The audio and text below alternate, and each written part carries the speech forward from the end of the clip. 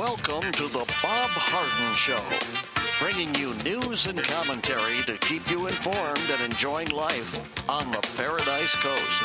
And now, here's your host, Bob Harden. Good morning. Thanks so much for joining us here on the show. It's brought to you in part by the good folks at Johnson's Air Conditioning. Johnson's Air Conditioning is Naples' longest established air conditioning company. I hope you'll give them a call. The website is johnsonsairconditioning.com. Also brought to you by Life in Naples magazine. Be in the know and stay up to date by reading Life in Naples. The website is lifeinnaples.net. We have a terrific show for you today, including guest William Yateman. He is a senior legal fellow with the Pacific Legal Foundation. We'll also visit with Ishmael Hernandez. He is the CEO and founder of the Freedom and Virtue Institute. Amazing story. Megan Kelly, the CEO of Better Together. What an organization, doing inspiring work to help families in crisis. And Larry Bell, endowed professor at the University of Houston in space architecture and author of many books. His latest, Architectures Beyond Boxes and Boundaries, My Life by Design. It is October the 27th, and on this day in 1962, complicated tension-filled negotiations between the United States and the Soviet Union finally resulted in a plan to end the 2-week-old Cuban Missile Crisis, a frightening period in which the nuclear holocaust seemed imminent and beginning to come to an end. Since President John F. Kennedy's October 22nd address warning the Soviets to cease their reckless program to put nuclear weapons in Cuba and announcing a naval quarantine against additional weapons shipped to Cuba, the world held its breath waiting to see whether the two superpowers would come to blows. With no apparent end in the crisis in sight, U.S. forces were placed at DEFCON 2, meaning war involving the Strategic Air Command was imminent.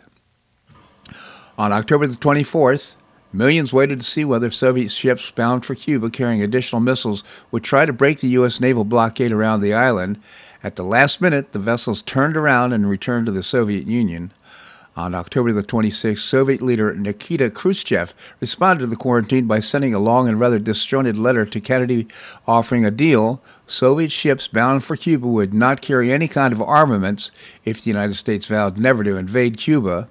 He pleaded, "Let us show good sense," and appealed to Kennedy to weigh well with the aggressive piratical actions that you declared that the USA intends to carry out in international waters would lead to, he said.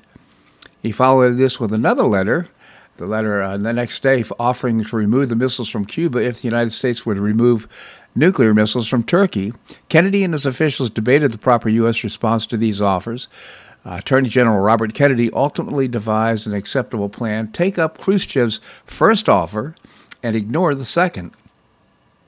Although the United States had been considering a removal of the missiles from Turkey for some time, agreeing to the Soviet demand for their removal might give the appearance of weakness. Nevertheless, behind the scenes, Russian diplomats were informed that the missiles in Turkey would be removed after the Soviet missiles in Cuba were taken away. This information was accompanied by a threat. If the Cuban missiles were not removed in 2 days, the United States would resort to military action. It was now Khrushchev's turn to consider an offer to end the standoff. And you know the rest of the story. Well, yesterday, strong GDP data was not enough to keep the stocks from sliding into their lowest level since May after Meta's third-quarter earnings continued a 2-day tech sell-off.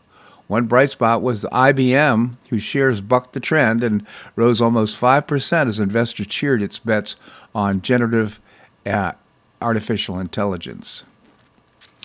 Now, this story I think is pretty important.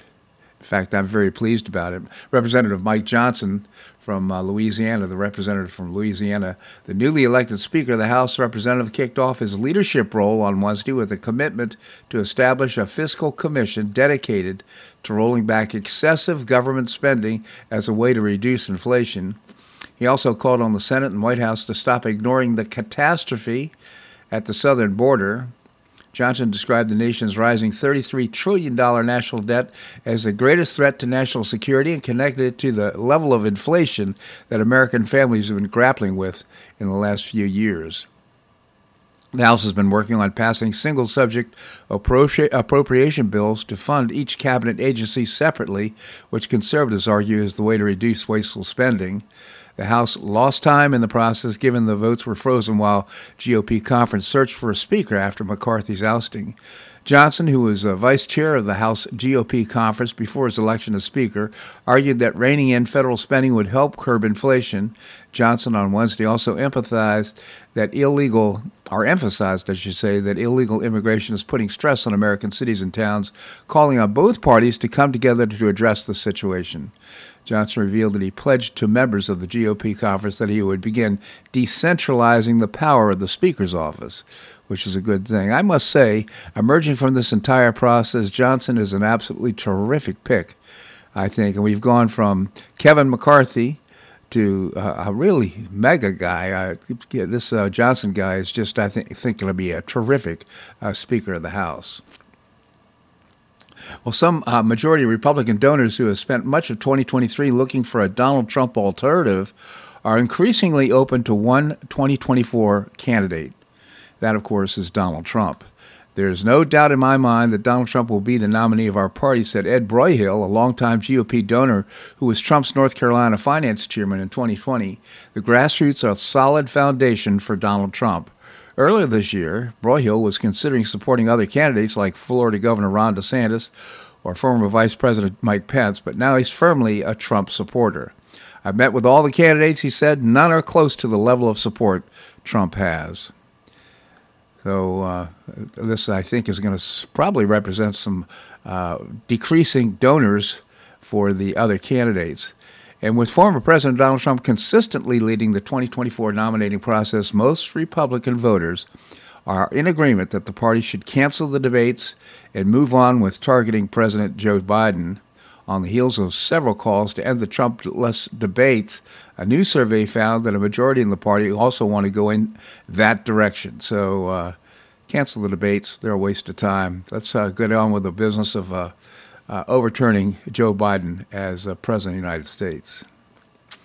Well, Maine officials have begun a sweeping search for a mass shooting suspect who opened fire on unsuspecting crowds at multiple locations in Lewiston, Maine last Wednesday night. As of late last night, the suspect had not been apprehended, leaving thousands of residents sheltering in place. Officials revised the numbers of victims to at least 18 dead and 13 injured as of yesterday evening. The number is down from the initial report Wednesday night of 22 dead and as many as 60 injured. For comparison, the entire state of Maine reported 29 murders in 2022, 15 of which were domestic homicides. The suspect has been identified as a 4-year-old Robert Card, an Army reservist who lived in a nearby town. Family members said Card had experienced severe mental health issues, saying they had previously contacted U.S. Army officials about their concerns. He also reportedly underwent 2 weeks of psychiatric inpatient treatment this summer. The cries for help are always out there, aren't they? And sometimes we just as a society ignore. And, of course, the consequences, these dead and injured people. Well, the U.S. gross domestic product grew at an annualized rate of 4.9% in the third quarter, surpassing analysts' expectations of 4.7% according to preliminary data. The figure represents the fifth straight month of growth in this largest gain in nearly 2 years.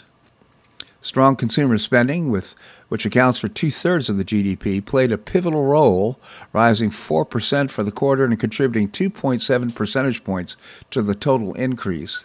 Despite inflation and rising interest rates, consumers continue to spend on items like cars, restaurants, concert tickets, while exports, private inventory investment, and federal government spending also increased. I suspect the government spending has a lot to do with the increase. However, analysts predict a slowdown, with fourth quarter growth projected at 1.5%. Challenges impacting the GDP include the resumption of student loan repayments, a potential government shutdown, and increased long-term interest rates. The Federal Reserve's benchmark short-term rate reached 5.4%, the highest in 22 years, and is likely to remain unchanged at the meeting next week. Some are even saying there's going to be another interest rate increase in December. So interesting. So it's a very difficult environment in which to navigate financially. Well, Israeli troops made limited incursion into Gaza ahead of the anticipated large-scale operation. Timing of the potential full invasion remains unclear. death toll rises to more than 1,400 Israelis and at least 7,000 Palestinians, with more than 210 hostages believed to be held by Hamas. The U.S. military launched airstrikes early Friday on 2 locations in eastern Syria linked to Iran's Revolutionary Guard Corps, the Pentagon said, in retaliation for the slew of drone and missile attacks against the U.S. bases and personnel in the region that began early last week. The U.S. strikes reflect the Biden administration's determination to maintain a delicate balance. The U.S. wants to hit Iranian-backed groups that's suspected of targeting the U.S. as strongly as possible to deter future aggression, possibly fueled by Israel's war against Hamas, while also working to avoid inflaming the region and provoking a wider conflict. It's another tough mission. According to the Pentagon, there have been at least 12 attacks on U.S. bases and personnel in Iraq and 4 in Syria since October the 17th. That is totally unacceptable. And there's been some retaliation for that last night with the bombing in Syria. Oh, I don't know. This story has received almost no interest in the mainstream media, but it's so important. The resort town of Acapulco was struck by Hurricane Otis, a thunderstorm that made landfall on Mexico's Pacific coast on Wednesday. The storm is considered one of those severe to strike the Pacific side of the Mexican peninsula in the state of Guerrero. Mexican officials are trying to determine the level of damage, but little information has surfaced since 30% of Guerrero's homes lost power and the storm effectively knocked out communications in the area. The storm was considered so severe that Mexican President López Obrador is currently visiting the city. The president had to reach the area by land since local airports were closed. In fact, there's a picture of him kind of stuck in the mud there. As of Thursday morning, there are no reports about a death toll, but Mexican officials have admonished the media they have just begun to uncover the damage since phone service has been cut off. The facade of a shopping center in Acapulco was ripped off, and some videos depicted home guests hiding in windowless restrooms so they would not be injured by flying glass. It's just a mess. It's unbelievable. If you get a chance to see the pictures of what happened with Otis coming through Acapulco, it is absolutely devastating what it's done to buildings and to the entire area. The country's Ministry of Defense told the public that 8,000 soldiers had been mobilized to the resort town and others along the Pacific coast to help find survivors and to restore the area. Hurricane Otis made landfall shortly after midnight local time on Wednesday. In just 12 hours, it intensified to a tropical storm and a Category 5 hurricane with 165-mile-an-hour winds. The National Hurricane Center reported that the storm could produce flash and urban flooding along with mudslides in the areas of higher terrain. I don't think Acapulco is going to be a resort town for a while. It's going to take a while to really establish and rebuild the area because the devastation is so severe. This segment of the show brought to you by the good folks at Johnson's Air Conditioning, Naples' longest established air conditioning company. I hope you'll visit johnsonsairconditioning.com. Also brought to you by Life in Naples magazine. Be in the know and stay up to date by reading Life in Naples. The website is lifeinnaples.net. Coming up, we're going to be visiting with William Yateman. He is a senior legal fellow with the Pacific Legal Foundation. That and more right here on The Bob Harden Show on the Bob Harden Broadcasting Network.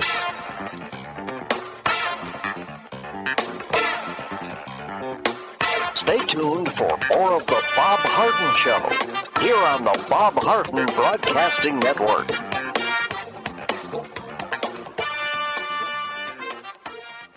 I'm Bob Harden, the host of The Bob Harden Show. One of my favorites for breakfast or lunch is Lulabee's Diner, providing great service, fabulous food, and a rockin' good time. Lulabee's Diner is a throwback to the 60s, complete with great music and a fabulous 60s decor. What I like best is a blend of great food, great value, and terrific service. Most of the friendly waitstaff has been part of Lulabee's for years. I enjoy the great choices for breakfast and lunch, and you'll find the menu has everything and anything to satisfy your taste. Lulabee's offers catering, party platters, lunch boxes, and more. Lulabee's Diner will quickly become one of your favorites for breakfast or lunch. No reservations are needed. Check out the website at lulabees.com and stop by Lulabee's Diner, open from 8 a.m. until 2 p.m. 7 days a week. Lulabee's Diner in the Green Tree Shopping Center at the corner of Immokalee and Airport Pulling Roads. Stop by Lulabee's Diner for fabulous food and for a forever cool rockin' good time.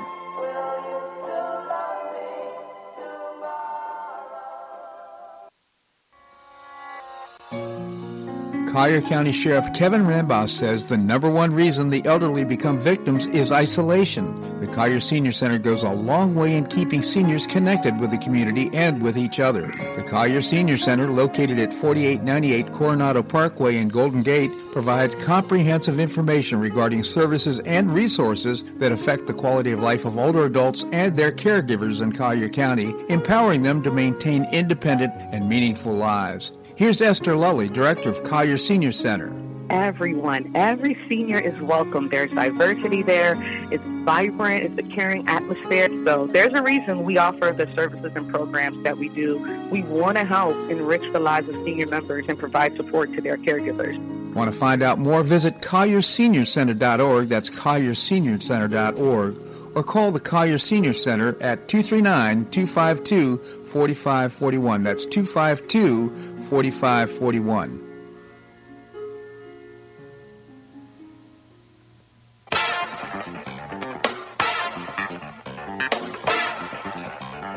Welcome back to the Bob Harden Show. And now here's your host, Bob Harden. Thanks so much for joining us here on the show. I want to remind you that Lulabee's Diner is not only open for great breakfast and lunch, they also are serving dinner Wednesdays through Saturdays, 4 to 8 p.m., and the menu is terrific. It's a great value. It's informal, and drop by Lulabee's Diner in the Green Tree Shopping Center for dinner Wednesday through Saturday, 4 to 8 p.m. Coming up, we're going to be visiting with Ishmael Hernandez. He's the CEO of the Freedom and Virtue Institute. Right now we have with us William Yateman. He is a senior legal fellow with Pacific Legal Foundation. William, thank you so much for joining us here on the show. Thank you so much for having me on, Bob. Always a pleasure. William, tell us about the Pacific Legal Foundation. You bet. We're a nonprofit law firm, and we defend Americans for free from government overreach and abuse. The website is pacificlegal.org, pacificlegal.org. Thank you, William. So let's talk about what's going on in Capitol Hill. And finally, Congress has made a decision about the new Speaker of the House. Indeed. So when we last spoke, last Friday, Representative Jim Jordan from Ohio was weighing his options after, it didn't seem as though he could get, he couldn't win over the Republican caucus to the extent necessary to become Speaker. That led to a marathon meeting in the GOP caucus, the House GOP caucus, on Tuesday, when 9 lawmakers pitched their case. And emerging from that meeting as who would ultimately become the consensus Republican nominee and ultimately the Speaker, the newest House Speaker, and no doubt your listeners are aware, Representative Mike Johnson out of Louisiana. Yeah. And I'll note here his Tuesday pitch, was based on the notion that our $33 trillion debt is our greatest threat to national security. Yeah. And he promised decentralization. He promised that instead of leadership crafting 1,500-page bills behind closed doors and then giving lawmakers an hour to pass it, that he would return things to the way they used to work in Congress, perhaps a more functioning level. So this was all music to my ears. I mean, the focus on the deficit, the focus on procedural regularity, this is exactly the sort of stuff we've been talking about on multiple Fridays. And then they went right to work. So to his credit, within 2 days, they had passed an appropriations bill. As we've spoken before, there are 12 of these appropriations bills that Congress has a process to deliberate on. And within 2 days, they passed an energy appropriations bill that had significant cuts and welcome policy riders. And he's committed to doing just that, to passing the remaining 6 appropriations bills as fast as possible, as fast as they can cobble together bills that make sense, that achieve the sorts of cuts that he has in mind. So to my mind, so far so good. I guess one hiccup is it's widely expected that it's infeasible for the GOP for the House to pass all 6 remaining spending bills before midnight November 17th, which is when the next government shutdown would occur. So it's widely expected, and indeed he seems to have had unanimity in the GOP caucus to kick the can further down the road for like 5 weeks to January. And of course, that is something we've poo-pooed on multiple Fridays. That is something that ultimately led to the former Speaker McCarthy's getting jettisoned from his role. But given Speaker Johnson's sort of immediate commitment to this appropriations process, I'm willing to cut him some slack, and it seems as though his colleagues are as well. So that's the score as of now in Congress, and frankly, I think the wait was worth it. I do too. I think it's a major step up from Kevin McCarthy to Mike Johnson. I just like the cut of his jib and what the things that he supports, which I also would say is closing the border and getting immigration under control as well. So he's off to a great start. I quite frankly don't understand why closing down the government for a couple of weeks or 10 days would be such a problem in order to get these 12 bills passed. Well, I'm highly sympathetic to what you say, and I'll just note on that score that shutting down the government isn't actually shutting down the government. I mean, they've cut so many loopholes through quote-unquote shutdowns that indeed the vast preponderance of government machinery continues apace. Exactly. So if we're going to shut down the economy and shut down free enterprise for 2 years because of this COVID nonsense, certainly we could shut down the government for a few days, or shut down the full operation of the government for 10 days until all these bills are passed. I think that would be a great step and help the American people understand the agenda of Mike Johnson and the Republican Party. So I think that'd be great. Very well put. Thank you. So Trump litigation, maybe you could bring us up to date. Shoot. So the president is now negotiating 2 gag orders. We spoke last week about the one issued by Judge Chutkin of the District Court of Columbia. That's in the January 6th trial. That's the one where the far-left professor came out against it in the LA Times. And subsequently this week, the ACLU has filed a brief in support of President Trump. So, again, that tells you all you need to know. And then Trump took the stand in New York at the order of Judge Aragon because Trump had posted something or had said something to reporters that the judge took to violate the existing gag order in that case. From the bird's eye view, this sort of bears out all the constitutional fears that we discussed on prior Fridays. I mean, again, we've got the sitting president, his administration prosecuting his rival, and thereby achieving, a silencing effect, while he's on the campaign trail. So we're in terra incognita when it comes to these sorts of constitutional matters, and I'm just not seeing a great deal of discretion exercised by either judge with respect to these delicate matters. Well, there was a stay, I think, on the $10,000 fine, if I'm not mistaken, to be reviewed by perhaps an appellate court. I'm not sure who's reviewing it, but you're exactly right. So that was actually Judge Chutkin stayed her own or paused her own order to allow for the appeal. This is the one in the District Court of Columbia. So I stand corrected. You're exactly right. William Yateman, again, Senior Legal Fellow with Pacific Legal Foundation. I hope you check out pacificlegal.org. William, always appreciate your commentary on the show. Thank you so much for joining us. Thank you so much for having me on, Bob. Always a pleasure, William. All right, coming up, Ismael Hernandez, CEO of the Freedom and Virtue Institute. That and more right here on The Bob Harden Show on the Bob Harden Broadcasting Network.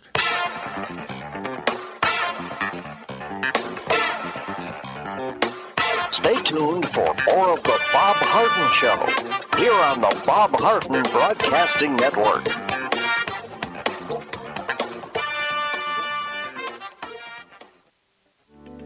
Are you looking to buy or sell a home? Make it a convenient and stress-free experience by calling the dynamic and trustworthy husband and wife team of Megan and Matt Chionis with Gulf Coast International Properties. Find out about their unique and complimentary post-closing concierge services not offered by other area agents. Matt and Megan Chionis give you the competitive advantage to command a premium price for your property.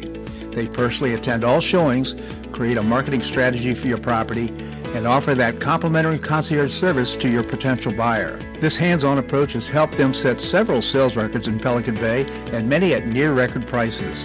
Megan and Matt Chionis understand that as an affluent buyer-seller, your needs and desires are unique. You deserve this level of service. Megan and Matt Chionis are passionate about the Naples lifestyle, and they want you to enjoy it too.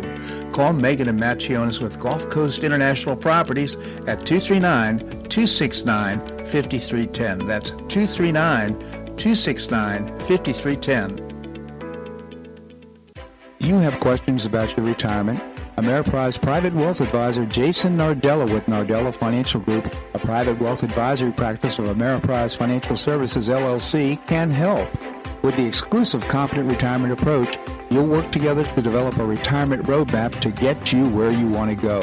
Call Nardella Financial Group today at 239-325-1041. That's 239-325-1041. Office is located at 9015 Stratosdale Court, Suite 103, Naples, Florida. The Confident Retirement Approach is not a guarantee of future financial results. Investment advisory products and services are made available through Ameriprise Financial Services, LLC, a registered investment advisor.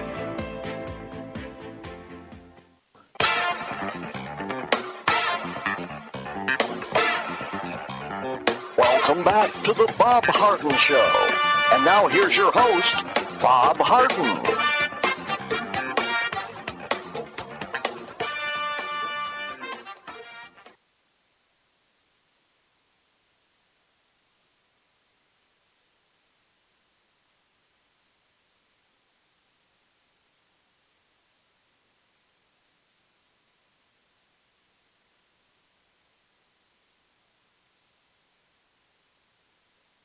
Always a pleasure to be with you, Bob. Well, thank you so much. I hadn't piped up our microphone so that our listeners didn't hear your introduction, but Ismail is the CEO of the Freedom and Virtue Institute. Started about 8 years ago. I think your first program was in Tice Elementary School, if I'm not mistaken. And what growth you've experienced. Maybe you can tell us about the Freedom and Virtue Institute. Yes, well, the Freedom and Virtue Institute started 9 years ago, exactly, and it's informed by the idea that a free and virtuous society is the best type of society. It's a society that allows individuals to act for themselves, and also that is informed by certain values, certain habits of behavior that are rooted in the natural law, that law that God himself wrote in the human heart and commands us to act in certain ways and to shun certain actions. And that is the best type of society. And we try to do that through simple, practical, meaningful, and replicable projects, especially among the poor, to try to inspire people and to encourage people to live in a way that is consistent with their nature, with their dignity. And we have had a great growth, as you say, especially in one of our programs. It's called the Self-Reliance Clubs. And these clubs operate mostly in churches and in public and private schools. And now we are, last time I spoke with you, we had about 700 students total. And now we have more than 15,000 students in 3 continents. We are in Africa and the countries of Uganda and Kenya, and very soon in Tanzania. We also are in Milwaukee, New York, Michigan. Very soon we'll be in Missouri.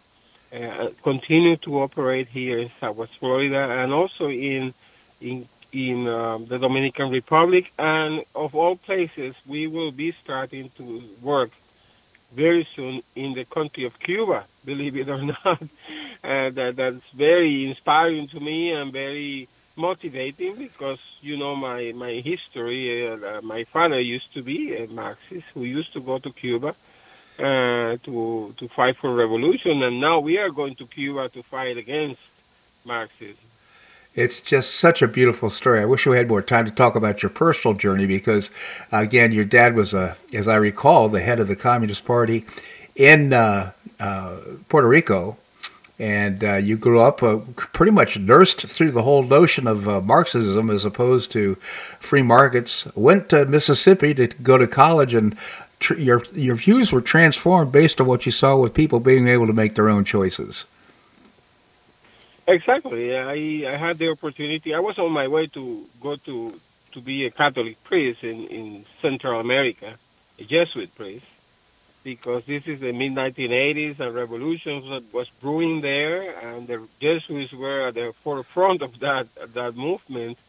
I was going to be studying in Sandinista, Nicaragua, Huh. where the ideas of liberation theology have been brewed, and I was going to be studying with the masters, those who invented liberation theology, but it never happened when 7 Jesuits were murdered in El Salvador in 1987. And that's when they decided not to send us to Nicaragua, and that's how I landed in southern Mississippi, of all places, as you mentioned. But what is important to me is that that revolutionary zeal that was implanted in me by my father is needed by those or in those who defend freedom. Yeah. And sometimes we don't see that. We have made it a political exercise for the next election talking points, and not something that we live in where it needs to be lived in the everyday affairs of society. Such a great story. So, as I recall, the self-reliance clubs is basically young people who are starting their own savings accounts. They're out earning money, picking up, maybe cleaning up the yard at the school or whatever it might be, making deposits, and basically learning the skills and habits of being self-reliant. Did I pretty much capture that? Yes, in fact, we have all kinds of clubs. Every club is different, and every activity is different. From as you mentioned, doing social service in the community, but also creating products and selling those products. It could be farming, it could be arts and crafts, it could be. We even have in Michigan a club that builds furniture and sell furniture. So Wow. they learn the trade, they make money, and the next stage for the self-reliance clubs is that we want every club to become self-sufficient. In other words, I will not have to be asking for donations one day very soon, because the kids will generate the income themselves to sustain the program. In a sense, we will be employed by the students Isn't that instead of fantastic? the other way around. Just fantastic for these young people who have been maybe grown up in families who have been dependent upon welfare to understand that there's an alternative and to learn that early in life. One of the concerns is we have this identity politics going on. Are you doing anything to address the whole notion of racism and the wokeism that's going on here in the United States and around the world? Absolutely. About a year ago, I read this awful book by author called D'Angelo, White Fragility, and it's a book that encourages division, Yeah. racial division. And that book was being sent, distributed to thousands of CEOs of companies across the country, as if that is the way to address the question of race. And we decided that we needed to do something. But that something had to be non-political. You know why? Because it is very easy for the left to discard you by calling you a right wing, this or the other, and then they don't have to deal with what you have to say. Right. So we try to create a program that is so-called diversity training, but we call it commonality training. And we challenge the assumptions upon which typical diversity trainings are built by emphasizing in the universal commonality of human dignity that runs across the spectrum of humanity, regardless of your racial identification, and emphasizing on that every human person is unique, unrepeatable, and necessary. Each one of us is a race of one, because you are unique, unrepeatable, and necessary. And when we frame our attitude towards other people with those kinds of assumptions about the human person, you cannot be a racist. Yeah. Because it's impossible to appreciate the human person if you see each person as an individual. And that is the answer. The answer to the problems of race in America is not power struggles as in critical race theory. The answer is love. Loving your neighbor. Because love is to will the good of the other. And so our training is now growing across the spectrum of different companies and corporations. And if anyone that is hearing and wants to explore the possibility of bringing this alternative to diversity training to your workforce, we will be more than glad to listen to you. The website is fvinstitute.org, fvinstitute.org. And the very inspiring Ishmael Hernandez is the founder and CEO of the organization, which has grown remarkably in the last 8 years, and for good reason. If you've liked what you've heard today on this interview, and if you're new to the Freedom and Virtue Institute, I strongly encourage you to support their work. They do wonderful things to help give people a hand up, not a handout, and that's exactly what is needed today. Ismail, always appreciate your commentary here on the show. Thank you so much for joining us. Thank you, Bob. My pleasure indeed. All right, coming up, we're going to be visiting with Megan Rose. This is another inspiring story. She's the CEO of Better Together. We're going to do that and more right here on The Bob Harden Show on the Bob Harden Broadcasting Network.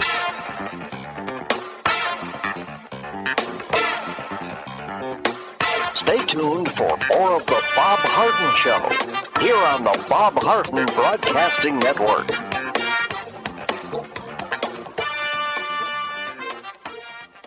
Two-thirds of parents prefer educational options for their children, with 40% strongly preferring options for their child's education. School choice is a growing movement, one that is already lifting thousands of kids across America. The Optima Foundation, a 501c3 nonprofit corporation, was founded to support the establishment and expansion of superior quality schools of choice. Optima's goal was the successful launch of Hillsdale College Varney Charter School, Initiative Classical Academies, and other schools of excellence across the state of Florida, serving kindergarten through the 12th grade. The mission is to train the minds and improve the hearts of young people through a content-rich classical education in the liberal arts and sciences with instruction in the principles of moral character and civic virtue. And a terrific product of the process, Naples Classical Academy has already opened here in Naples. You can find out more by visiting the website optima.foundation. Help children in Florida optimize their educational opportunities. Visit www.optima.foundation. Do you suffer from joint pain in your shoulders, hips, or knees? I was suffering from debilitating pain in my knees. On a referral, I saw Dr. George Markovich with the Institute for Orthopedic Surgery and Sports Medicine. He successfully treated my symptoms and pain for several months. Finally, having exhausted all alternatives for pain management, Dr. Markovich and I agreed that surgery was my best alternative. Dr. Markovich replaced both of my knees in 2006, and I now have full range of motion in both knees, and I have no pain. I now play golf and exercise free of debilitating pain in my knees. Don't suffer needlessly with joint pain. Call orthopedic surgeon Dr. George Markovich with the Institute for Orthopedic Surgery and Sports Medicine at 482-5399. That's 482-5399. He did a great job for me, and he'll help you too.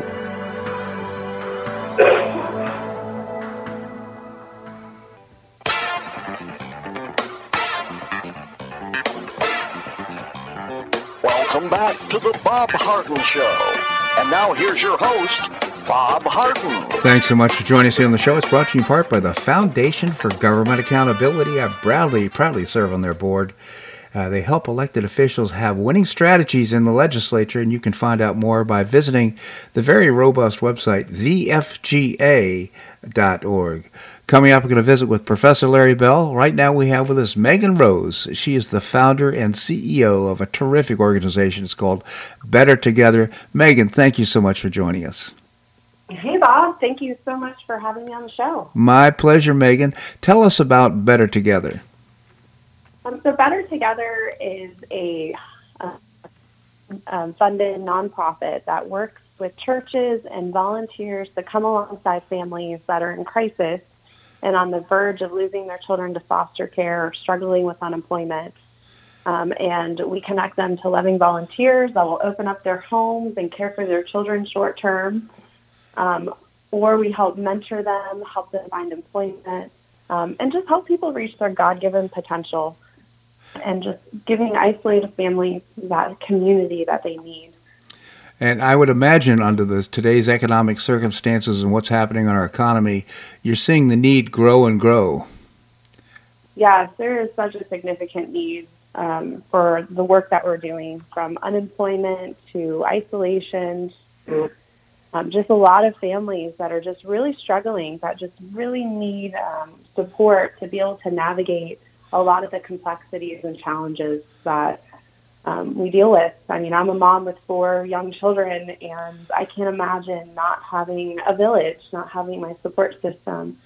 But so many families are just trying their best and don't have people to call when they're going through a difficult time. It's so true. Now, just to give you an idea, that the whole notion of when kids go into foster care, if there's a problem with drug addiction or homelessness or whatever it might be, many times foster care can get involved. Now, apparently the state is so supportive, as I understand it, of Better Together, that they are encouraging, and supporting people coming into your program because it saves the state a huge amount of money. It keeps the family together in a shorter period of time. And I'm probably not explaining it well, but could you elaborate?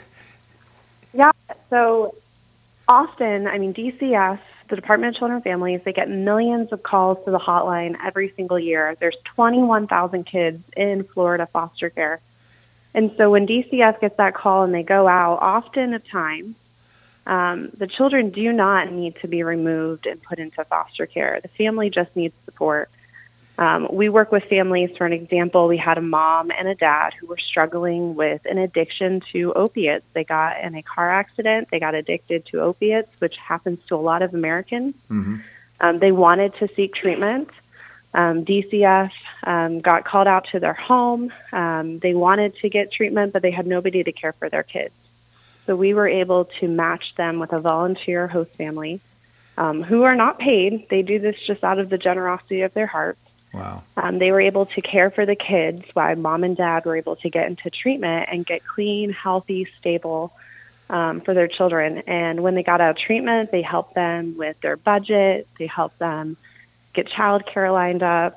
They helped them just put all the pieces of the precious life together and build a really strong foundation. And so these are families that want to help themselves, but they need community. They need people to come alongside and support them so they can accomplish their goals and be able to keep their family together and keep it strong. And it does save the taxpayers a lot of money, because it's about $45,000 per child per year when they enter state-run foster care. But the savings goes far beyond that, because it saves the family and it just unifies the family in such a wonderful way. And as you described it, it's not only providing support during this time of crisis, but also the family ends up mentoring, the support family, mentoring and providing help in areas like budgeting and self-sufficiency and so forth. So it creates a great relationship. Yeah, it's really beautiful, Bob. And it's amazing just what a little bit of support and community and having somebody in your corner can do for a family. Absolutely. I also want to mention the employment, helping people to get jobs. And the work that you're doing in that area is just so inspiring as well. Maybe you can tell us about it. When we first started this, we had so many families that were struggling and in crisis, and the root cause was financial hardship. Mm-hmm. They had either lost their job or they needed to upskill. And so we saw the church and volunteers as a really perfect force in the community to be able to help people find jobs. So we work with churches actually across the country to host loving, hope-filled job fairs where people can come as they are, and we're more focused on their future instead of their past. And they get job coaching. They get resources, they get encouragement, and then they get connected to employers that most of the time will hire on the spot. And so we've been able to serve over 40,000 job seekers with that program. across 24 different states, with 60% of the job seekers who walk through the doors getting jobs within 6 weeks. So it's really incredible. And then there's community that comes out of it. So just like the mentorship, that job coaching builds real relationships that continue to support the families long past the job fair. Absolutely, and it's just amazing. In fact, in some cases, these are people that have perhaps been incarcerated, come out of prison, can't find a job, and with some mentoring, with some support, able to move on with their lives in a way that's very productive. So, amazing work that you do, Megan. Megan, how are you funded? We are funded privately, so we don't accept any government funding, and we work with individuals, foundations, churches, corporations, and they help fund our mission and move it forward. So you have a gala coming up. Maybe you can tell us about it. Yes, we're really excited. We are hosting our first gala since 2020, before the world shut down. And it's going to be on November 10th, and 100% of everything we raise at the event is going to go to support the work we're doing in Southwest Florida. We are going to have a really great program. It's going to be a lot of fun. We have Carrie Ellis from Broadway Wicked. She's going to be performing several songs. The theme is There's No Place Like Home, because we believe that the best place for a child is safe at home with their parents. And that's November the 10th. I think it's at the Coconut Point Hyatt. Yes, November 10th, which is a Friday at the Coconut Point Hyatt. And you can get tickets. I'm looking at the website right now, bettertogetherus.org, bettertogetherus.org, all one word. And go to the website. You can see news and events, to the pull-down tab, and opportunity to go to the gala and learn more about the wonderful organization of Better Together. But also, if you're not able that day to attend the event, make a contribution, because, again, the work they did, 100% of the money, this is not a paid organization. It's just amazing what they accomplish and what they do. And, we talked about helping families, but out of curiosity, how many families have you helped, let's say, in the last few months or year in terms of avoiding foster care? So in total, we've been able to help over 7,000 children. Wow. And last year alone, after Hurricane Ian, we were able to help close to 3,000 children last year. So there's a great need, and there's still so many families that could use the support of what we are doing. So we are grateful for everybody who comes alongside our mission, whether they give, they volunteer. There's a place for everyone, and I think that's the beauty. It's community helping community, and really stepping up into the lives of families and children that are struggling before the government gets involved. Absolutely. Megan Rose, again, CEO and founder of Better Together. The website, again, is bettertogetherus.org. Megan, you're doing God's work. Thank you so much for joining us. Thank you so much, Bob. Always just a joy. Thank you. Thank you, Megan. All right, coming up, Larry Bell, endowed professor at the University of Houston in space architecture. That and more right here on The Bob Harden Show on the Bob Harden Broadcasting Network.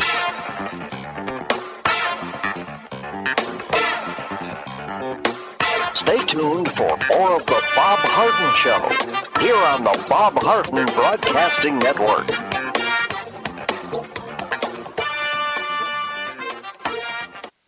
Do you have questions about your retirement? Ameriprise Private Wealth Advisor Jason Nardella with Nardella Financial Group, a private wealth advisory practice of Ameriprise Financial Services, LLC, can help. With the exclusive Confident Retirement Approach, you'll work together to develop a retirement roadmap to get you where you want to go.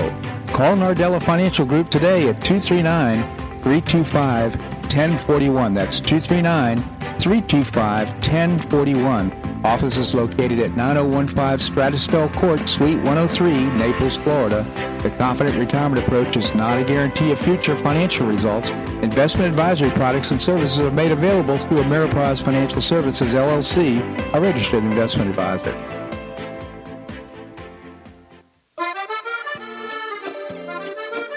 Blue Provence Restaurant is a favorite dining destination for many Neapolitans, including Linda and myself. Blue Provence, located in a historic building in the heart of Old Naples at Creighton Cove, offers a mix of French bistro cooking with bold, fresh Floridian flavors. Experience award-winning cuisine at Blue Provence and enjoy one of Florida's most extensive, eclectic, and fun wine cellars. Dining your choice of the popular Eat-In Bar, the intimate courtyard garden, or the beautiful Provencal Caribbean dining room. Enjoy a wonderful and memorable evening in a casual and relaxed atmosphere that includes a taste of Provencal hospitality. Blue Provence is open 7 days a week, all year round. Visit BlueProvenceNaples.com for reservations, everyday specials, and coming events. That's BlueProvenceNaples.com or call 261-8239. That's 261-8239. Blue Provence French Restaurant in the heart of Old Naples.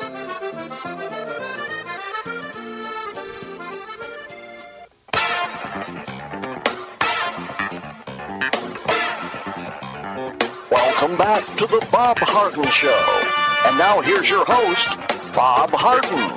Thanks so much for joining us here on the show. It's brought to you in part by Gulf Shore Playhouse, changing lives through exceptional theater experiences. You can find out more and get tickets to some great performances coming up. Visit the website, gulfshoreplayhouse.org. We have with us Professor Larry Bell, endowed professor at the University of Houston of Space Architecture. He's been author of many books. His latest, Architectures Beyond Boxes and Boundaries, My Life by Design, is a very interesting read. Also, he writes his column for Newsmax.com. It's called On Point. Professor, thank you so much for joining us here on the show. Bob, it's always a pleasure. Thanks for having me on. Always a pleasure, Professor. So your latest column in Newsmax, which, by the way, comes out about 3 times a week, Inflated EV Assessments Deflate Production Incentives. Maybe you could tell us about it. Yeah, I've written about this several times, and I'm not a big fan of government pushing electric vehicles.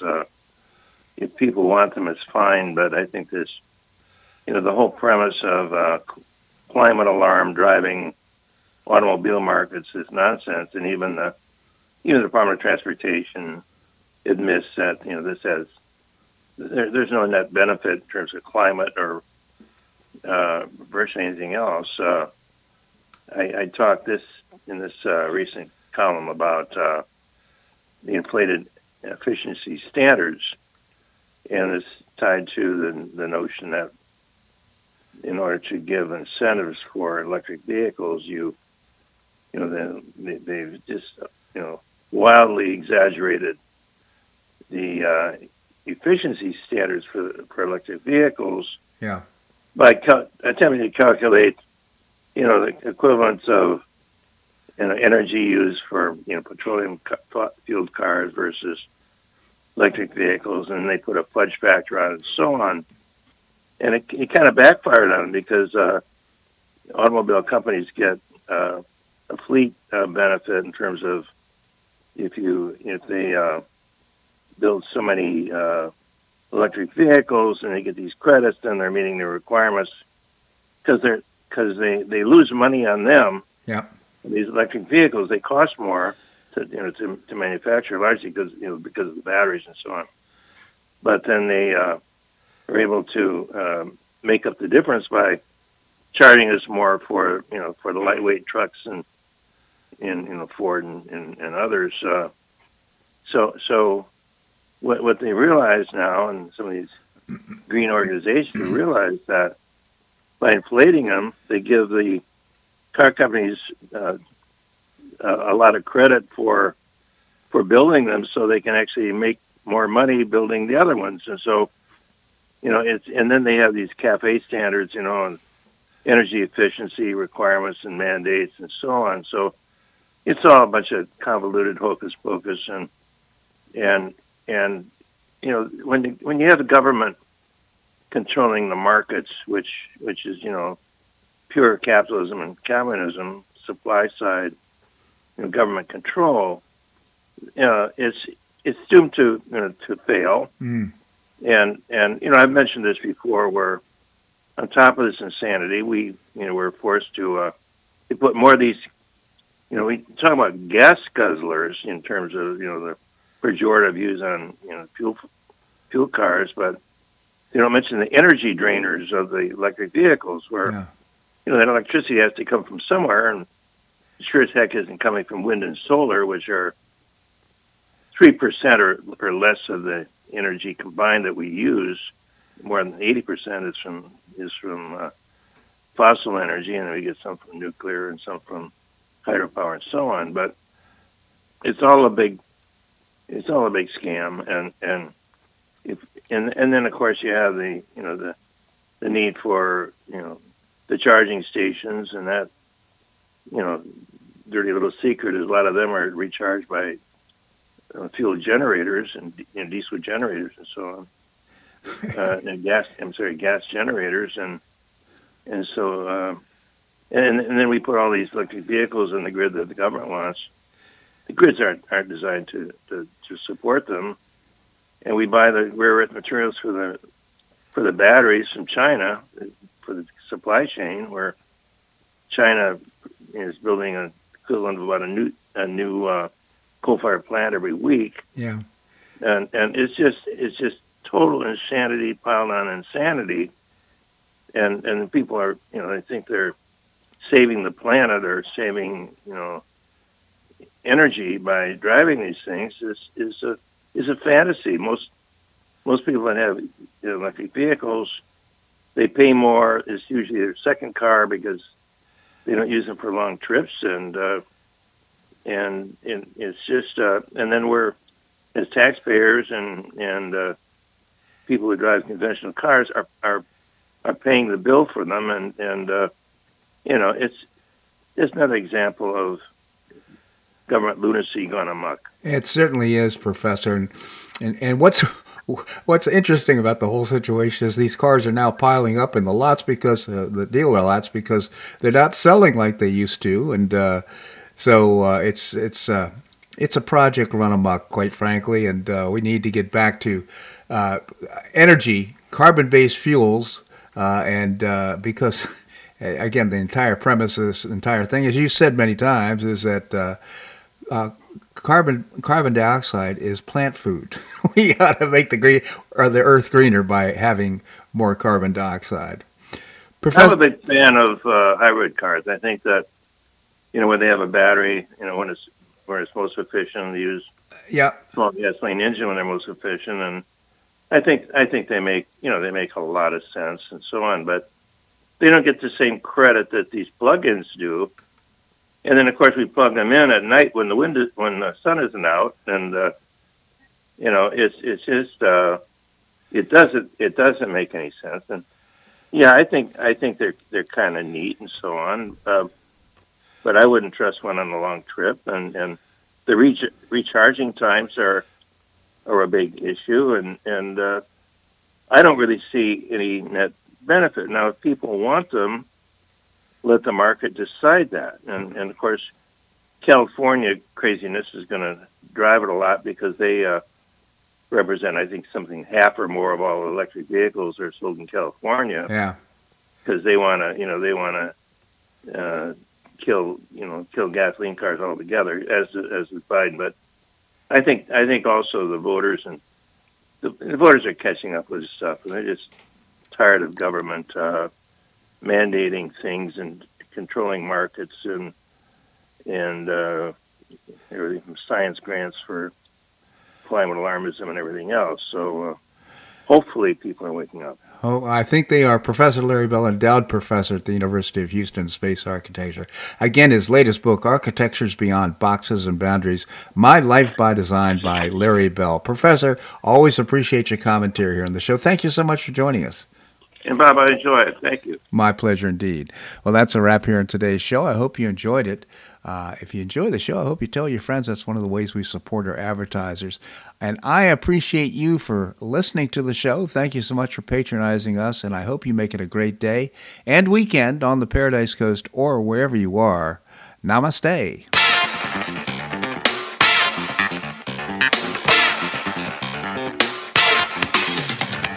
Thanks so much for listening to The Bob Harden Show on the Bob Harden Broadcasting Network.